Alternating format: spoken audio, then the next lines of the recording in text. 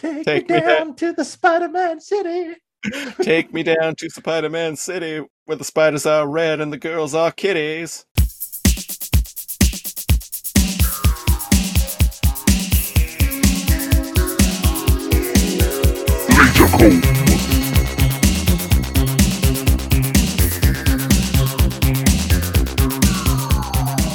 Welcome back, web slingers, to another episode of the Laser Comb Podcast, your favorite podcast where two 90s kids comb through classic television with a fine-tooth laser. I am one of your hosts, NeoCal, and I am brought you a special guest, The Siege. The Siege. The Siege-a-man. Siege-o-mano. Yeah, Siege-o-mano. Mono. And, I guess I would just be Neokaru. Yeah. You don't need to change much there. Your name works across multiple language language barriers. The Matrix permeates all, man. This is episode 40 of the Laser Comb Podcast. You might say you even have the touch. Yeah, the power. Even. The Laser Comb Podcast is wrapping up a certain Spider-Man theme. Yep. And today we watched Supaidāman, the Japanese live-action Spider-Man show.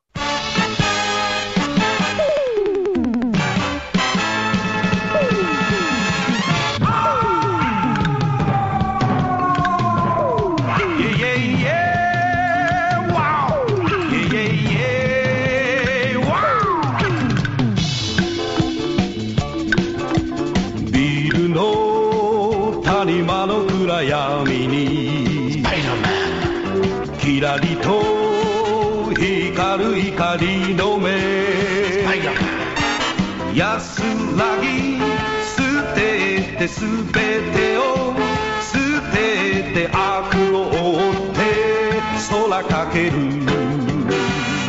Change the apart 君はなぜ君はなぜ戦い続けるのか命をかけて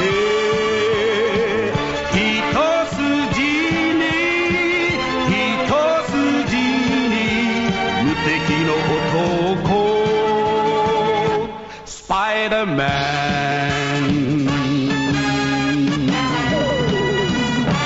Spider-Man. Yep. Episode 13 of the Japanese Spider-Man show.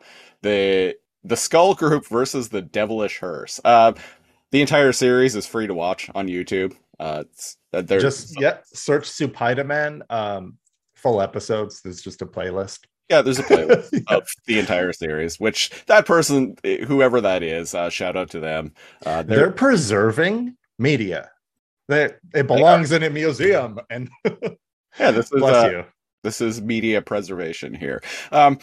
I've been really excited to get to this, which is one of the reasons why, like, for the rest of our Spider-Man, our block of Spider-Man shows, we've been kind of going in order of release. I wanted to save this for last, even though it's chronologically the earliest, because I've been making jokes. I've been referencing and making jokes about this series since I first discovered its existence back in, like, 2015 or so. For anyone listening, it was Christopher saying Supaidāman that I was like, what do you reference? Like, what is Supaidāman? And he was like, that's a Japanese live action. And upon Googling it and finding out what the heck he was talking about, like, this aired in 1978. Yeah. Like, so bear that in mind when you go and check this out, right? Like, this is pioneering stuff. Yeah. Like, actually. Yeah, this is live action Spider-Man, like, long before the days of Tobey Maguire. Yeah, Tokyo Channel 12, baby. Long before. There's like 42. There's 41 episodes and one film. Yeah, there was a movie that actually, I think it was a TV movie that came out between episodes 10 and 11, just called Supaidāman. That's right. Well, there's a commentary we can do for the Patreon. Yeah, there we go. I legitimately, because if it's, in case you can't tell, listeners. This was really good. Probably for different reasons. Siege and I have probably for a lot of the same reasons. This was kind of a joy to watch. For all the wrong reasons, all the right reasons, maybe. Yeah, we didn't land on the episode titled Pro Wrestler Samson's Tears. We didn't land on the episode Famous Dog, Run Back to Father. We did not land on the episode Becoming Splendid, to the Murderous Machine of Transformation. We landed on The Skull Group versus the Devilish Hearse. What I like about the titles of the episodes is you know what you're getting. I want to shout out some of the other titles of. That's why I had to throw some out there. In the Mother's Chest, Resurrect the Young Boys. Phantom Thief 001 versus Spider-Man. The Terrifying Half Merman, The Miracle Calling Silver Thread. Amazing. What? And even the boring titles. Good Luck, Beautiful Police Officer. There's a lot of heart. Cockroach Boy, Great War, Great War. Sweet Whispering Enchantress. There is no child taking detective tomorrow. Like, what the fuck do these titles even mean? From the Secret Messenger of Hell, Great King Enema. Wait, what? What? Enema. Okay.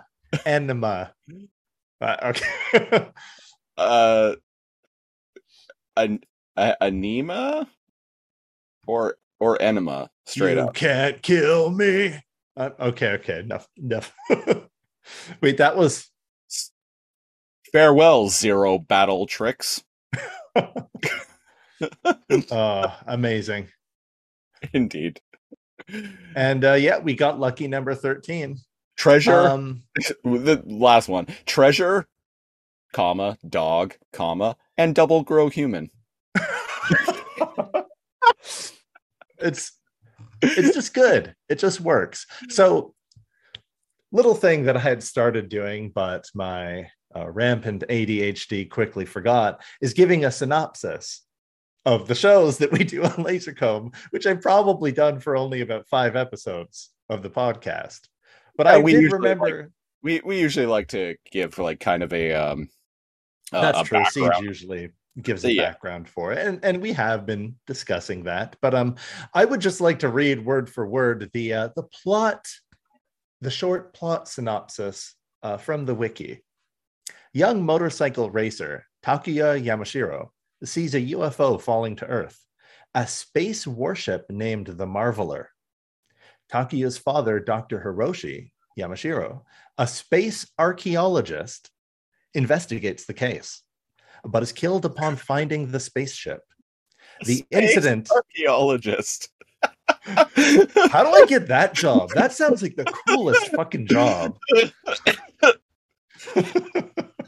I knew you would like that. Oh, excuse me. Sorry. Space archaeologist. I knew you would like that. Oh God. His dad sounds rad. The incident attracts the attention of Professor Monster. Yep. And his evil Iron Cross army, an alien group that plans to rule the universe. The Iron Cross army, huh? Yeah. Rule the universe through essentially eugenics and like genetic modification, because that's kind of it's kind of their MO. Yep. As what are these creatures that they take people and like splice, then like genetically modify them. And what do they call them? I'm glad you asked, Siege. Because it took me a while to figure out what the heck was going on in the show. Unlike Rita from Power Rangers, who uses like magic. Yeah. Right? Already forgot. What is it? Dr. Evil? Professor Chaos? Professor Monster. Professor Monster. Professor Monster. And his right-hand henchwoman, Amazonia, I believe is her name. Amazonas? Or Amazonas, right. Amazonas. It's basically Scorpina from Mighty Morphin Power Rangers. Yeah. Monsatu Kyoju and Amazonasu. Yeah, he makes a little thing called Machine Bem. Machine Bem. So they're weapons created by the Iron Cross Army from Professor Monster. Biological weapons, and a machine bem is usually made by each plot, like a lot of these Super Senpai. Yeah. This is very much following the mold of like the Japanese Super Sentai series. Sentai, please, Sentai, notice me. Notice me, Sentai, and make my monster grow. There we go. That's the best combo joke we've ever made. Notice me, Sentai, and make my monster grow. Anyways, he doesn't use magic, this Professor Monster. He's a scientist. We need Leopard on Megazord power now. So the origins of the machine bems are never fully clarified, by the way. A few of them are actually genetically modified humans. As is the case of the main antagonist of this episode in particular. What it seems is Professor Monster like operates on them or unlocks something in them. He does some horrific like science doctor like shit on them, and they turn into monsters, and some of them grow giant. Looks like he's a certain type of highly unethical scientist belonging to literally the most evil army in history. I doesn't ring a bell, but he sounds like bad news. But at least the people under his command are just following orders. Yeah. So yeah, Professor Monster and Amazonasu. He's got some other henchmen here or there. For this particular episode, they don't really matter. No. But what happens here is this particular episode. Professor Shall Monster, we get into it?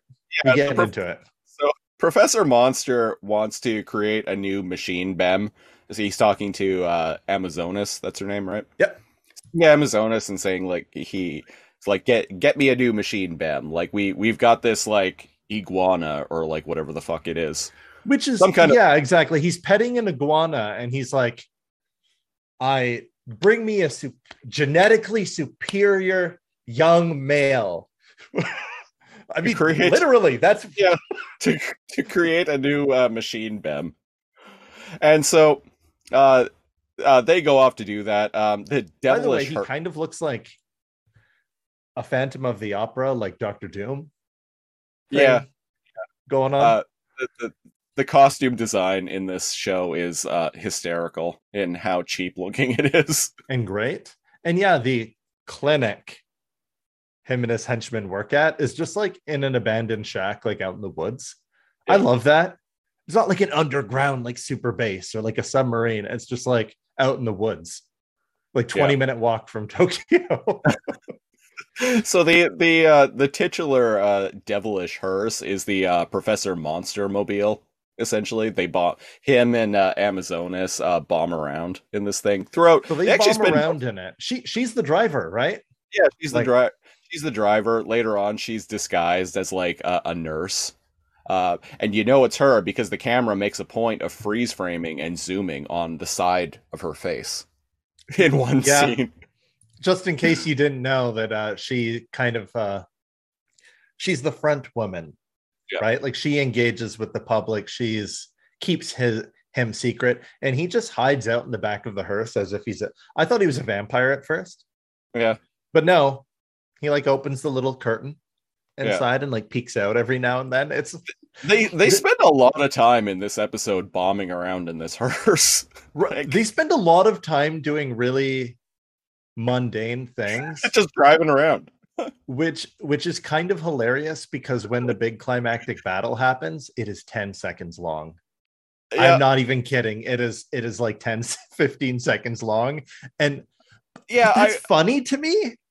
I was because the episode I think on YouTube is only like 24 minutes long or something like that. Yeah. And it got to like the 22-minute mark or something like that, and I was disappointed. I was like, oh, we're not going to see the Megazord in this episode. No, we're not even going to see the bad guy.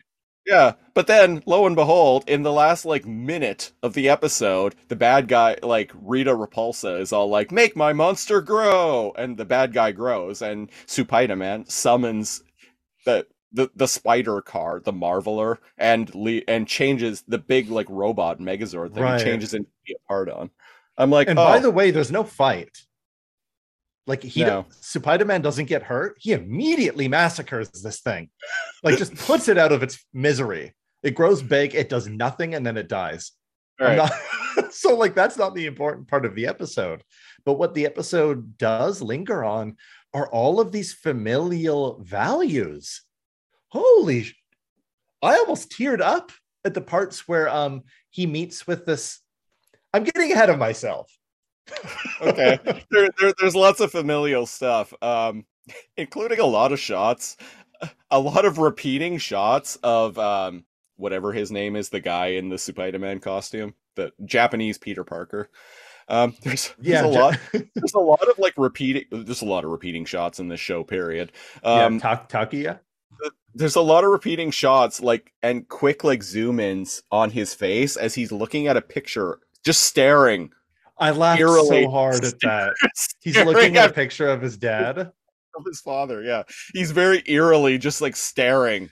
The camera shows the picture of his dad, then shows a picture of Takia, then shows the picture of his dad, then shows the picture of Takia. And it repeats like at least 10 times over. It does it a few times there, and then later in the episode, it does it again. It does it again. And because it wants to be like a soap opera. This is 78, right? Like, yeah, people don't want. It's like in between a soap opera and like a social commentary, like biker gangs being a problem, which we'll get into. Yeah. Familial values it's trying to instill. You know how you said that there was like Hollywood writing code, and you had shared that stuff with me, and how it was really dated and kind of bad, and it was like it had certain values you had to have in a TV show. Yeah. Like way back when it was written in like the 30s or 40s or 50s or whatever. I'm wondering if a certain amount of screen time had to convey like Japanese values or something. Yeah, there were in this. There were a lot of rules, particularly on. I don't know about in Japan, but in the United States, there were a lot of rules on children's television in writing in like the 70s and 80s. That's why all those cartoons that we grew up watching would almost always end with like some kind of PSA, like some sort of vignette with the characters like interacting with kids, teaching them some kind of life lesson. Or saving everybody as they leave a fire. And it's like, remember, it's your duty as a citizen to report any accidents or fire. Like that kind of yeah, that kind of thing. That sort of thing was mandated in children's television at the time. I don't think it is anymore, but yeah. And I had found out through you mentioning that and me deep diving into the weird laws and going into certain tropes. One of the tropes being kill your gays, which some of you may or may not be familiar with. Bury your gays, I think it's called. Bury your gays, sorry. For queer folk to appear on screen, it could not be in a depiction of, at least for many decades, it could not be in a depiction of them being contradictory to what is acceptable morals. Right. So very often these characters would be quote unquote villains. Acceptable morals, right? And so very often, whenever you could get away with more with villains, but like surprise, surprise, you have a whole generation of people who love who love the fabulous villains Yeah, over that's like why. the last 5 decades. Yeah, that's why you have like so many, even in like children's like cartoon, like Saturday morning cartoons and like Disney animated movies. That's why you would have these very flamboyant, like bombastic villains. Uh, uh, was because of that. Yeah, Yeah. yeah. And it's like, oh well, they're bad guys, and it's like, well, that's weird. How come so many people um the Wicked Witch and like Snow White? And it's like she's allowed to wear eyeshadow. She's allowed to be fabulous. Look at Jafar in Aladdin, or like Ursula in The Little Mermaid. Like, Ursula, yeah, Ursula, right? And it's like they don't realize they're making like gay icons. yeah, like, And that's the thing, right? It's okay to depict them as like villains. and then you end I'm up with wondering, you end up with an entire, like you were saying, an entire generation of people who just like absolutely adore villains in yeah. the media that they grew up with. And as somebody who's not as Even in somebody who's like, not older.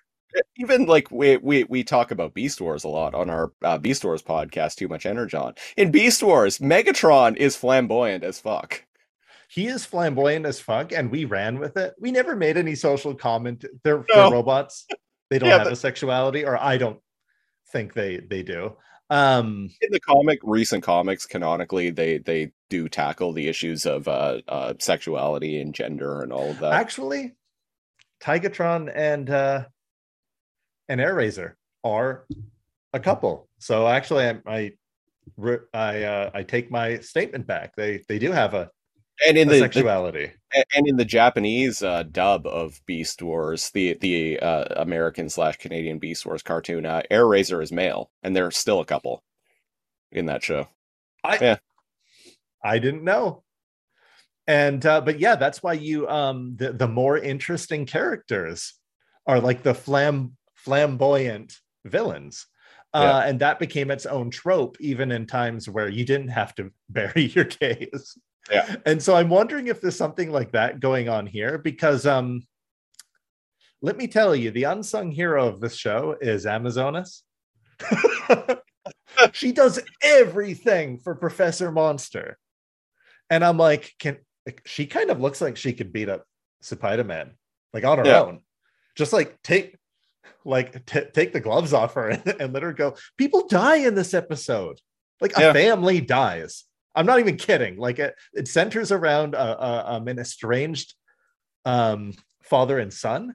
Yeah, they fucking die, like tragically, after not reconciling. This is deep. I'm not even kidding. The father like cries, and Takuya like holds him in his arms, and he's like, no, like your son will come back when the time is right. Like you can't give up on him. Like I'm all over the place with the episode. We're just talking about it in broad strokes, but basically, so the gist of it is there's this biker gang. What do they call it? The Skull Group. They're in the title of the episode, and so they're harassing the hearse. Yeah. Road. Yeah, so they're this biker gang. They just like ride around on motorcycles and seemingly just like pick on people, as is depicted in like 70s and 80s like Japanese culture. These gangs are just a menace. Yeah. Right. Yeah. Yeah. They're just kind of a nuisance essentially. So they're bombing around. They pick on people. They pick on drivers, by the way. They're doing like sick, like little turns, like almost touching the ground, like doing little like I can't remember the term, but when you wobble back and forth on like a bike, and and they're doing tons of stuff like that. They're really like showing off. Yeah. And they're harassing poor Amazonas and Professor Monster. And so they're saying like, oh, drive faster, you're disrupting. Yeah, like it's Professor Monster then decides that the leader of this gang, whatever his name is, Biker Boy, I'm gonna call him. So Speed Boy, Speedy Speed Boy. Yeah. So Biker/Speed Boy ends up becoming the person that Professor Monster wants to be his latest machine bem. Yeah. I need him, Amazonas. Bring him to me. I need his superior, glistening, muscly, young adult body. What I'm trying to say here is there's a lot of repressed emotions and feelings from Professor Monster. Full transparency, ladies and gentlemen, I watched this episode a week ago and haven't rewatched it, so I'm kind of going from memory, and my memory is a little hazy, but somehow Supaidāman gets involved with this. I think the Skull Gang tries to get him to fight them. And Supaidāman's like a pacifist. Yeah. Even when people are pushing him around, he will... Oh, yeah, they're like harassing him when he's in his civvies early in the episode. He's in an arcade or something. Yeah. Pachinko parlor. Pachinko parlor. Or something like that. Konami is and he accidentally shit talks them. Yeah. Yeah, and they go to like beat him up. Yeah, and he I guess like changes into to Supaidāman and fights them. Well, no, he actually kind of fights and they tussle just like normal like people, and it's actually Biker Boy's dad who intervenes and stops the Skull Group, right, the Skull Gang, from beating up like Takuya. Yeah. And then it's all of a sudden it's just like, huh, wait, son, is that you? Masao, please come home. It's Masao's dad. Yeah. And he's like, please, I haven't seen you in such a long time. And they're like, is that your dad? Freaking loser. And then they're like, all right, this is getting lame. Let's go. And they peace out. And that's begins what most of the episode is, a bonding between Takuya and like this old man. It's bonding between Supaidāman in his civvies, in his Japanese Peter Parker form, and Biker Boy's dad. Like, and Biker you know what? And they have like, he like serves him lunch or something like that. They eat together, they talk, and here's where there's like some heart here. He's lost his son, or he feels like he's lost his son, Masao, right? But Takuya has lost his dad. Yeah. So there's this like bonding, right? And he's like, oh, I wish my son were like you. And he's all like, your son's young. Like there are phases, right? Like he's going to realize in a few years that none of that is important. Right. So he kind of like teaches him some Zen. Yeah. But it bites him in the ass because later in the episode, Masao comes home and he's like, oh, son, you came home. And his dad like brushes the Cheeto dust off of him and he's like, oh, here, and like tries to serve him tea. And he's like, Dad, I'm not here to like hang out with you, old man. I need some money. I need to upgrade my hog. I'm the leader. I need to show off. So come on, give it to me. And he's like, and he pushes his dad. Like, and he, his by dad the way, around for the can first. Can we talk about that? His dad falls a lot in this episode. He falls. This guy was a stuntman when he was younger. He falls to the ground in like every scene he's in. It really wants to make you feel bad for this. Again, Japanese values. Yeah. Right? Like you're supposed to be really offended by Masao, right? Yeah. Like he pushes his dad. He dramatically but safely like falls on the table and knocks things over. But I like it's so badly done that you can tell he knelt, the camera angle changed, and then he just pushed it over with his hands. I like the if I recall correctly, the way that scene ends is basically Biker Boy's dad tells him that, oh, you're dead to me. You're no son of mine. Go on, get out of here. And his reaction... After he steals his dad's wallet. And his reaction is just like, okay, whatever, and leaves. He's like, yeah, you're dead to me. Yeah. And Masao's like, oh, geez, this is all you got, as he's holding his wallet. And he's like, man, I have so much shame that my dad like barely has any money and I have a parent that doesn't know how to work hard. And I'm like, Right. Fuck you. Yeah, like you said, Japanese values, especially in the 70s, you're supposed to be like outraged by the way this kid is treating his dad.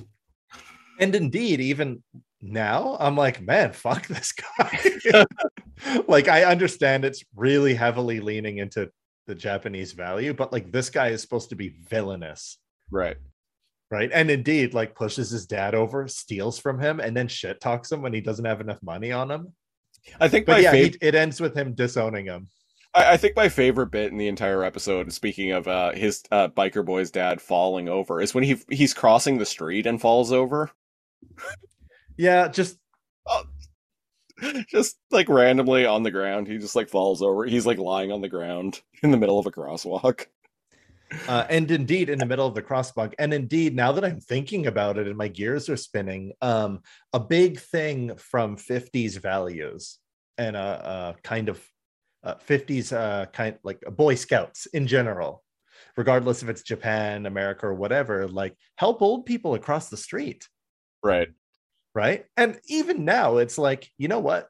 There's a difference between like conservative values and being a good person. And it's like, man,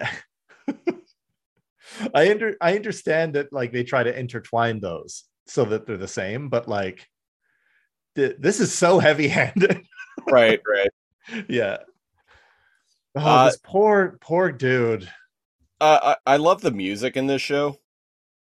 Thank you for bringing that up. There's a lot of shots of Supaidāman just like crouched over with his arms out, just like kind of scurrying along. Can we talk about the weird really fucking scurrying? With like really goofy like 70s music playing. So the way by the way, there are shots in between where he's Supaidāman and he's spying. But they're just like 30-second shots, and then he's Takuya again. Yeah. And then he's spying. And so what it's trying to do is make it seem like he's doing investigation. He's following the hearse. He's looking for Amazonas and where their base is. And indeed, he finds it, and they have to abandon it. So the enemy base gets relocated a few times in the series, I assume. It'd be weird if they went back after Spider-Man found out where they work. But yeah, that half crouch scurrying, can we talk about how damn awkward? It's very awkward looking. So to enhance that, by the way, he has a like a race car. Yep. Like he has a race car, and he has a flying. Is the race car the same as the flying car? Yep. The Marveler? Yeah. Okay. Yeah, Just wanted to make sure. And like there are a couple of just very random shots in this episode where we just see him driving down the street in the Spider-Mobile. Just like not chasing anyone, by the way, just going from one area to another. Casually driving. Like going the speed limit, just driving down the road. Also lots of repeating shots. I alluded to this earlier. There's like several shots where like a character will be on a motorcycle and they'll drive past the screen, and that shot will just repeat like 6 times over. Yeah. There's some very bizarre editing choices in this show. It doesn't really show how the public sees or interacts with Supaidāman. No. Because his only interactions are with bad guys. Yeah. Oh, except when he like finds Amazonas fucking assassinates like Masao's dad. Like, oh yeah. Kills him dead in a phone booth. Doesn't she kill she kills Biker Boy too, right? She like runs. Well, he's turned into Machine Bam, but do they kill him too? I thought they like hit him with a car or something like that, and then they take him away in an ambulance, but then we get that shot, that freeze frame zoom in. Right.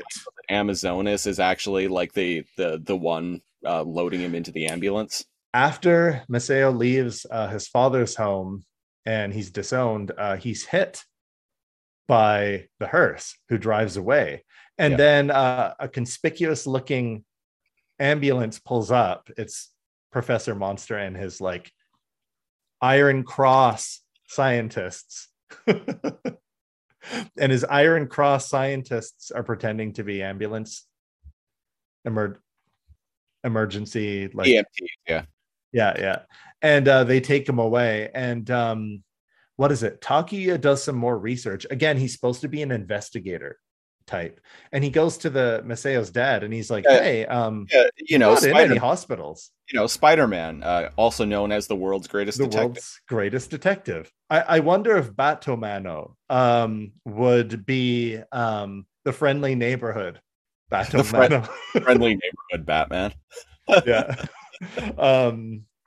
But yeah, he's like, hey, your son's not in any of the hospitals. And that's when he's found out, hey, wait a second, they ran him over and on the brink of death, they machine bemmed him, made him a machine bem, used a machine bem, turned him into a machine bem. There we go. He got bemmed up. He got bemmed. He's on the bem juice. Oh geez. Yeah, so he becomes like a giant lizard thing because his DNA got spliced with this iguana that Professor Monster was like right, the iguana he was petting earlier.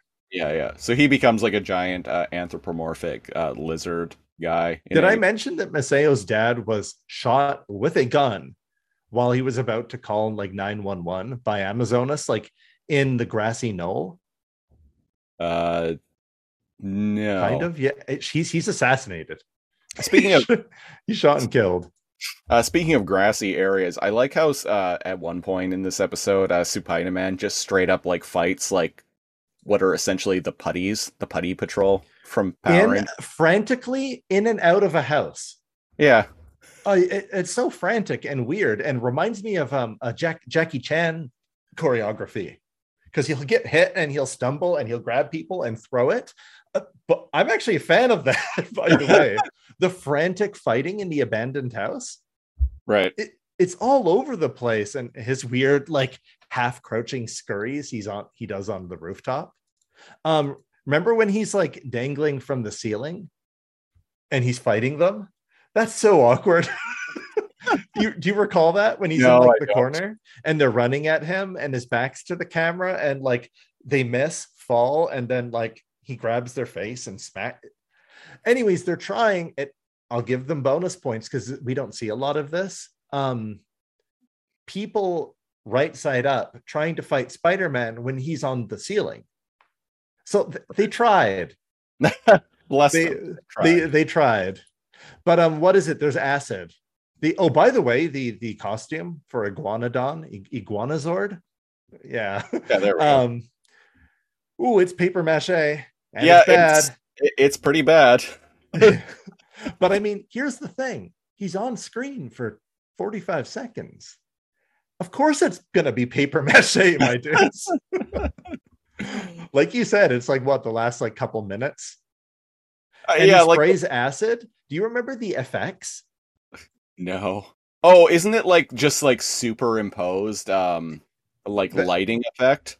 Like color. Oh, it's so effect. Good and bad. So it sprays, but it's a superimposed like what's that 90s like After Effects or whatever like a kid would do in high school.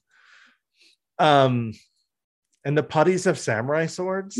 Windows Movie Maker. There we go. It's Windows Movie Maker, but like one color without any texture. And basically it turns things to stone or disintegrates them. Not sure because it only ever hits the wall. What do you want? What do you want from them? It looks like Nickelodeon slime. Yeah. But yeah, the putties have samurai swords. They're really athletic. I really like the moving. It's a lot better than most, not all, but most of Power Rangers choreography. Right. They're jumping over him. They're rolling under him as like Spider-Man's jumping.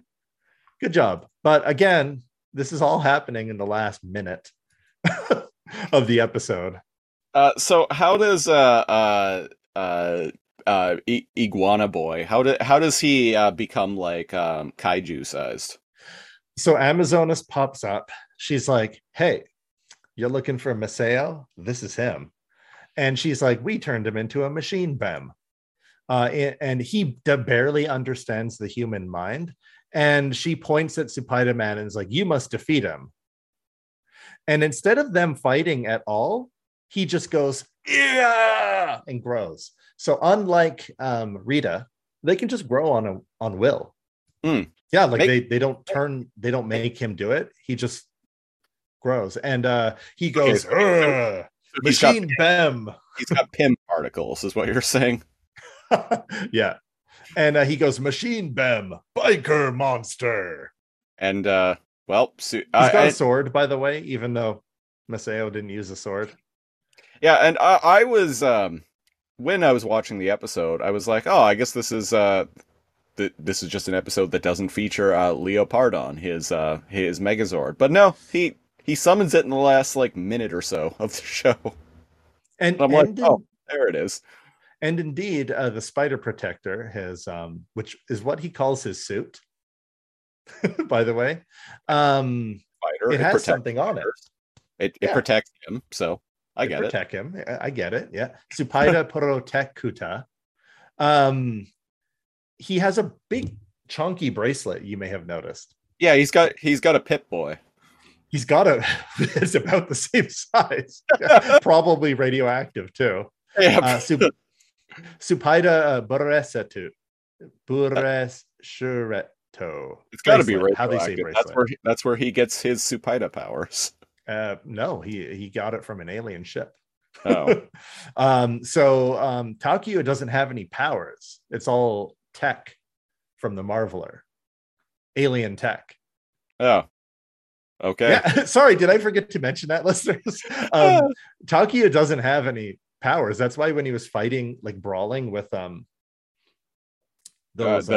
Skull Group, the biker gang, yeah, the biker boys from Tokyo, he's just wrestling with them. He's just fighting them like normal. All of his stuff is like tech stuff, like a discount Tony Stark, like an alien Tony Stark. Yeah. So well, actually, there's lots of heroes that get their powers from an outside source. Well, and even Spider-Man in those MCU movies, as played by Tom Holland, like it's all super tech that belongs to Tony. Yeah, he still has powers, like he can stick to walls. He's got super strength and all of that. But I see what you're saying. Outside of it, he still has powers. He still has powers, but yeah, he has like a tech suit that like enhances everything. And indeed, that's what's going on here. The spider net, spider strings, the spider bracelet. The flying car is the Spider Machine GP7. Cool. Yeah. And the Marveler is the spacecraft. Oh, okay. There we go. I answered my question from earlier. If the car, I thought that. I'm sure the car. I'm positive the car was the thing that was flying around. That like the locked. Spider-Man's flying car is equipped with machine guns, missile launchers. It's stored inside the Marveler. Yeah. Oh, you're right. Yeah. The Spider Machine is the car. Yeah, it can fly and okay. And he calls. They look identical to one another, so yeah. You're right. I got confused reading all of the deets here, but yeah. Well, honestly, it wouldn't surprise me in this show if they were two separate things, even though they look identical. They just like reuse the same model. That's a good point. Yeah, never take anything for granted. So Rio Parodon. What is it? Siege? It's well, if you've watched Mighty Morphin Power Rangers, the last like 3 minutes of an episode of Mighty Morphin Power Rangers, you might see that they always summon a giant robot, and that's what we got going on here. I don't like its head. No, it's got a gross like sphincter mouth. I was gonna say its mouth looks like an anus. Could have designed that a little cooler. Do you know it's a cooler design than the fucked up mouth and nose that they have there? Just a solid mouth plate. Yeah. Like Prime. Yep. Like Optimus Prime. Yeah, or right? Like a lot of like robots even good point. Like this. Like even like a lot of Sentai. Yeah. Like even the original like Megazord has a faceplate. Or like just later give ones, me a faceplate. We'll just have like a straight faced mouth. Ultraman just has a straight like line from, I think that's Ultraman, right? Who grows giant, and he's got the Ultraman, the OG Ant-Man, right? Sure. Yeah, sure. Why not? I know of Ultraman. I don't know anything about the character though. But yeah, he goes inside of Leopardon, Rio Parodon, and he fights biker. I already forgot. Biker monster. Yeah, so he takes the Spider Mobile. He summons the Marveler, this big like flying like ship type thing. He takes he takes his flying car, the Spider Mobile, flies and docks into it like a shuttlecraft on the USS Enterprise. Pretty cool, actually. I like that. Actually, what it how nice of the giant monster Bem to let him do all of this, go through all of this nonsense, right? Actually, it reminds me of speaking of Japanese media. There was an anime called Grandizer. Grandizer is it's about an alien, a dude who like escapes a dying world, and he like lands on Earth and is taken in at this farm by this family. But he has this big like flying saucer, like literally a flying saucer, a round thing, that has this head with like horns sticking out of it. That is a good giant robot design. And that robot, that head and a robot body actually ejects from this like flying saucer, and that robot is called Grandizer. Right.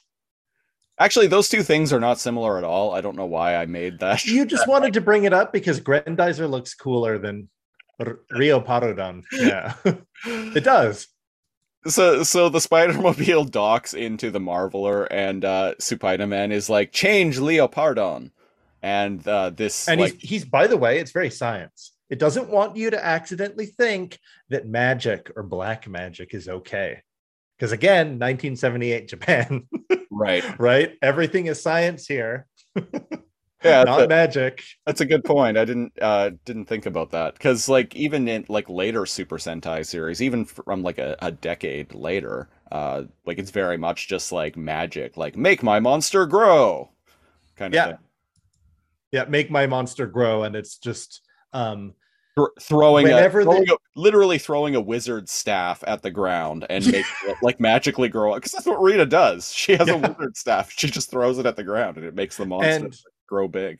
Oh yeah, well I guess I skipped over that or made a joke about it, but I never spoke about it. The good guys use science. Okay. Bad guys use magic. But not in this show though, because they're using genetic engineering to create the machine Bem. The bad science, one might one might say. Right? You and me, baby, ain't nothing but monsters, so let's do it like they do on Supaidāman. So what happens? Does he Supaidāman, he's like changed Leopardon. He pushes. Does he throw like a tiara? What does he throw at him? Hold my beer. The Marveler transforms into Leopardon, which is a big like giant robot, and it doesn't even fight this like lizard thing. The lizard thing tries to spit acid out of him. By the way, there's a phone, like an old school phone inside of the cockpit here, which I really like. The acid doesn't affect Leopardon at all, and he turns a dial and he says arc turn. The telephone inside the cockpit of Leopardon is no doubt if Spider-Man needs to phone the authorities to warn them of impending danger.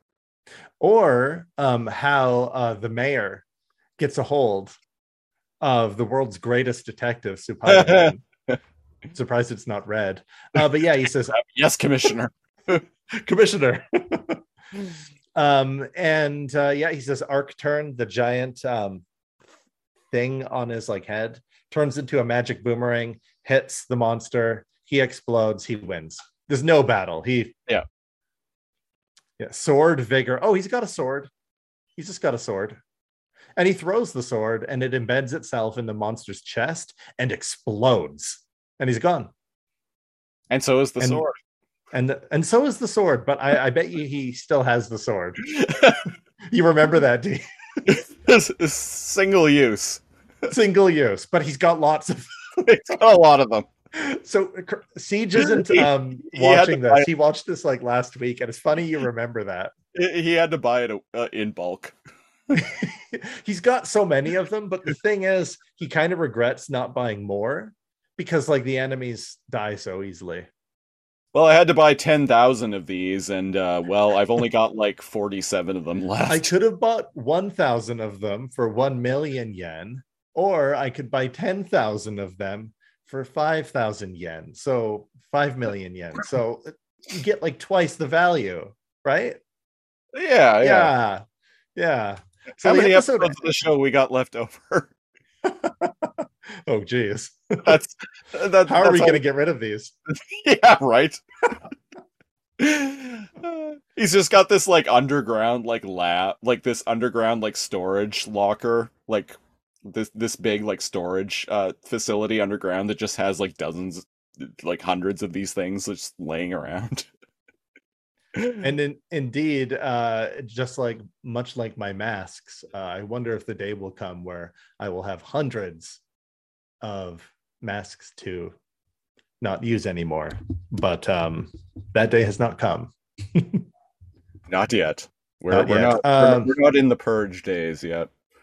We're not in the purge days, no. So at the very end here, pardon me, I'm reading subtitles here. A Professor Monster had destroyed the most important thing for humans: parental love. That's word for word how it ends.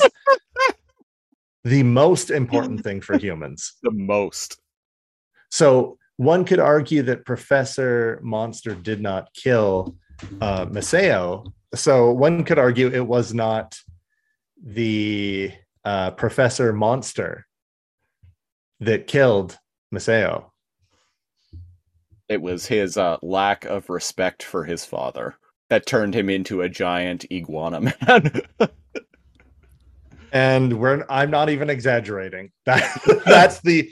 By the way, there's a narrator. I guess I forgot to bring that up. That's the narrator telling us what to think at the end. The most important thing for humans: parental love. I was laughing. I literally just like spat on my mic. Oh, out of that ending line? Yeah. I'm like, oh.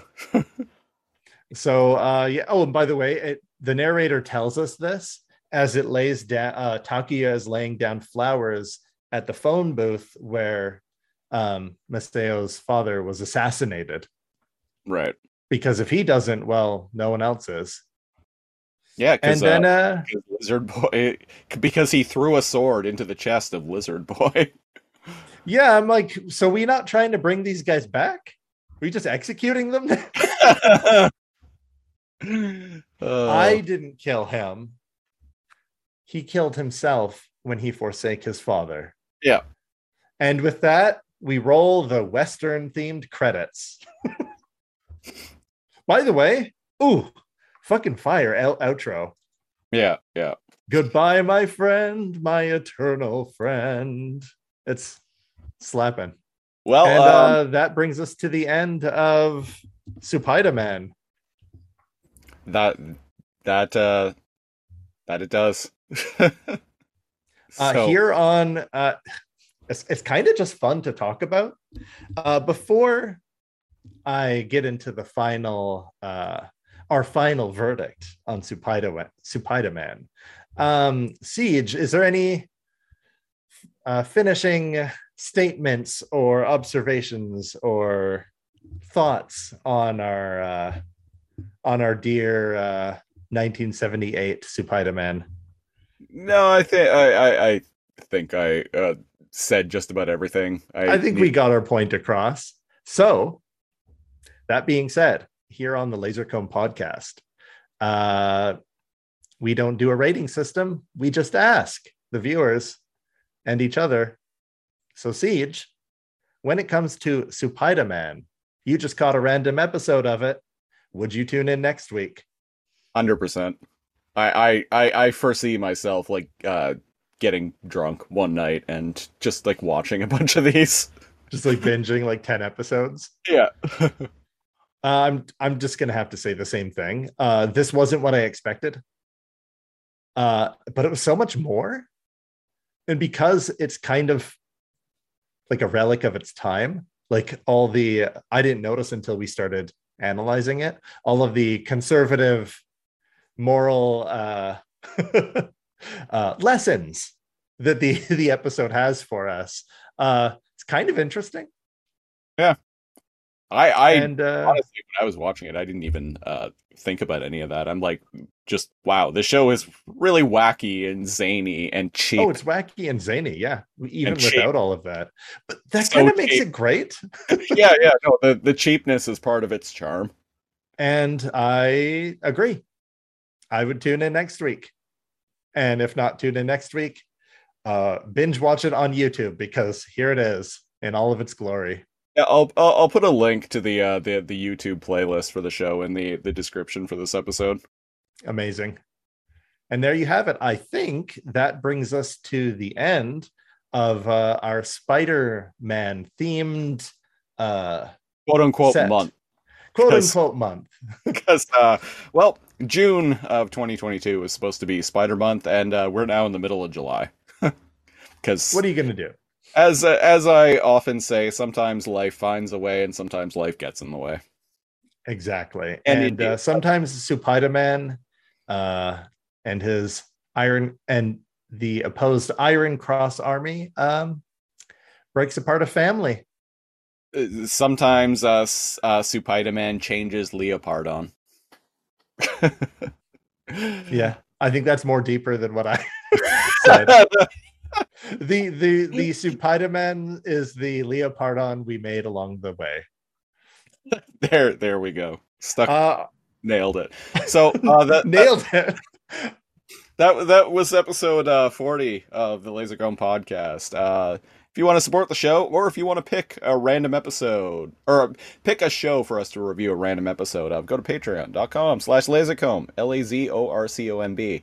I recently revamped the Patreon. There is now a single $5 tier, and that gets you bonus preamble audio of just stuff me and Cal talk about before we get into doing the shows proper. Gets you a monthly-ish movie commentary track. Gets you a weekly/bi-weekly-ish news and current events program, LaserComb Tonight. And as I mentioned, you can pick a show for us to review a random episode of. So if you want to get in on that, patreon.com/lasercomb. Follow us on Facebook, facebook.com/lasercomb. You can follow me on Twitter @lasercomb. Once again, LAZORCOMB. Cal, you are at? I am at NeoCal, NEO_KAL on Twitter. We'll be back next week with a brand new themed quote unquote month. July of 2022 is the 25th anniversary of the premiere of Stargate SG-1, one of my favorite shows of all time. So for Say it ain't so. So for the remaining weeks of July, we're going to cover a random episode of Stargate SG-1 and a random episode of Stargate Atlantis and maybe Stargate Universe if time permits. We'll have to see, but we're definitely going to do SG-1 and Atlantis. So to figure out what episode of SG-1 we are going to be reviewing next week, we're going to go to the trusty random number generator. So I'm gonna, as always, hit screen share. And Stargate SG-1 lasted 10 seasons. There was a very brief period where it was the longest running American sci-fi show in history. Doctor Who holds the record for the longest running sci-fi series in history because it's been going for like 50 years, 40 or 50 years. Is it even the same show? I mean, debatable. Yes, technically, but it's debatable. So SG-1 lasted 214 episodes. So wow, holy lord! Going to the old trusty random number generator. So one random number is between 1 and 214, and here we go. Do do do do do do do do. 180. 180. Wow, that's up there. It's a season 9 episode. Holy shit. Beachhead. Huh. Season 9, episode 6. I don't remember what episode that is, but I know that undoubtedly when I sit down and actually start watching it, I'm going to be like, oh, it's this episode. Beachhead. So keep an eye out for that. We'll be back next week with episode 41 of the Lasercomb Podcast. And until then, I've been The Siege, one of your hosts. And I'm your other host, NeoCal. Thanks for listening. We'll catch you next time.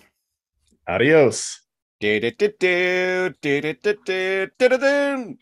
Oh!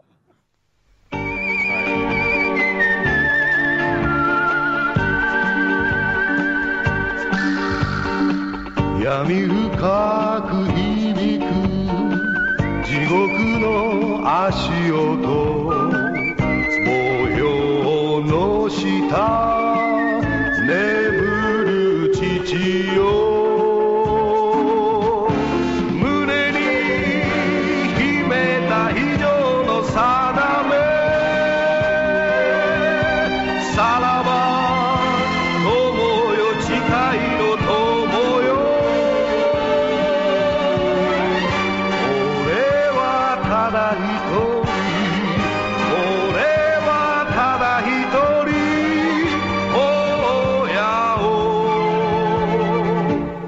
走る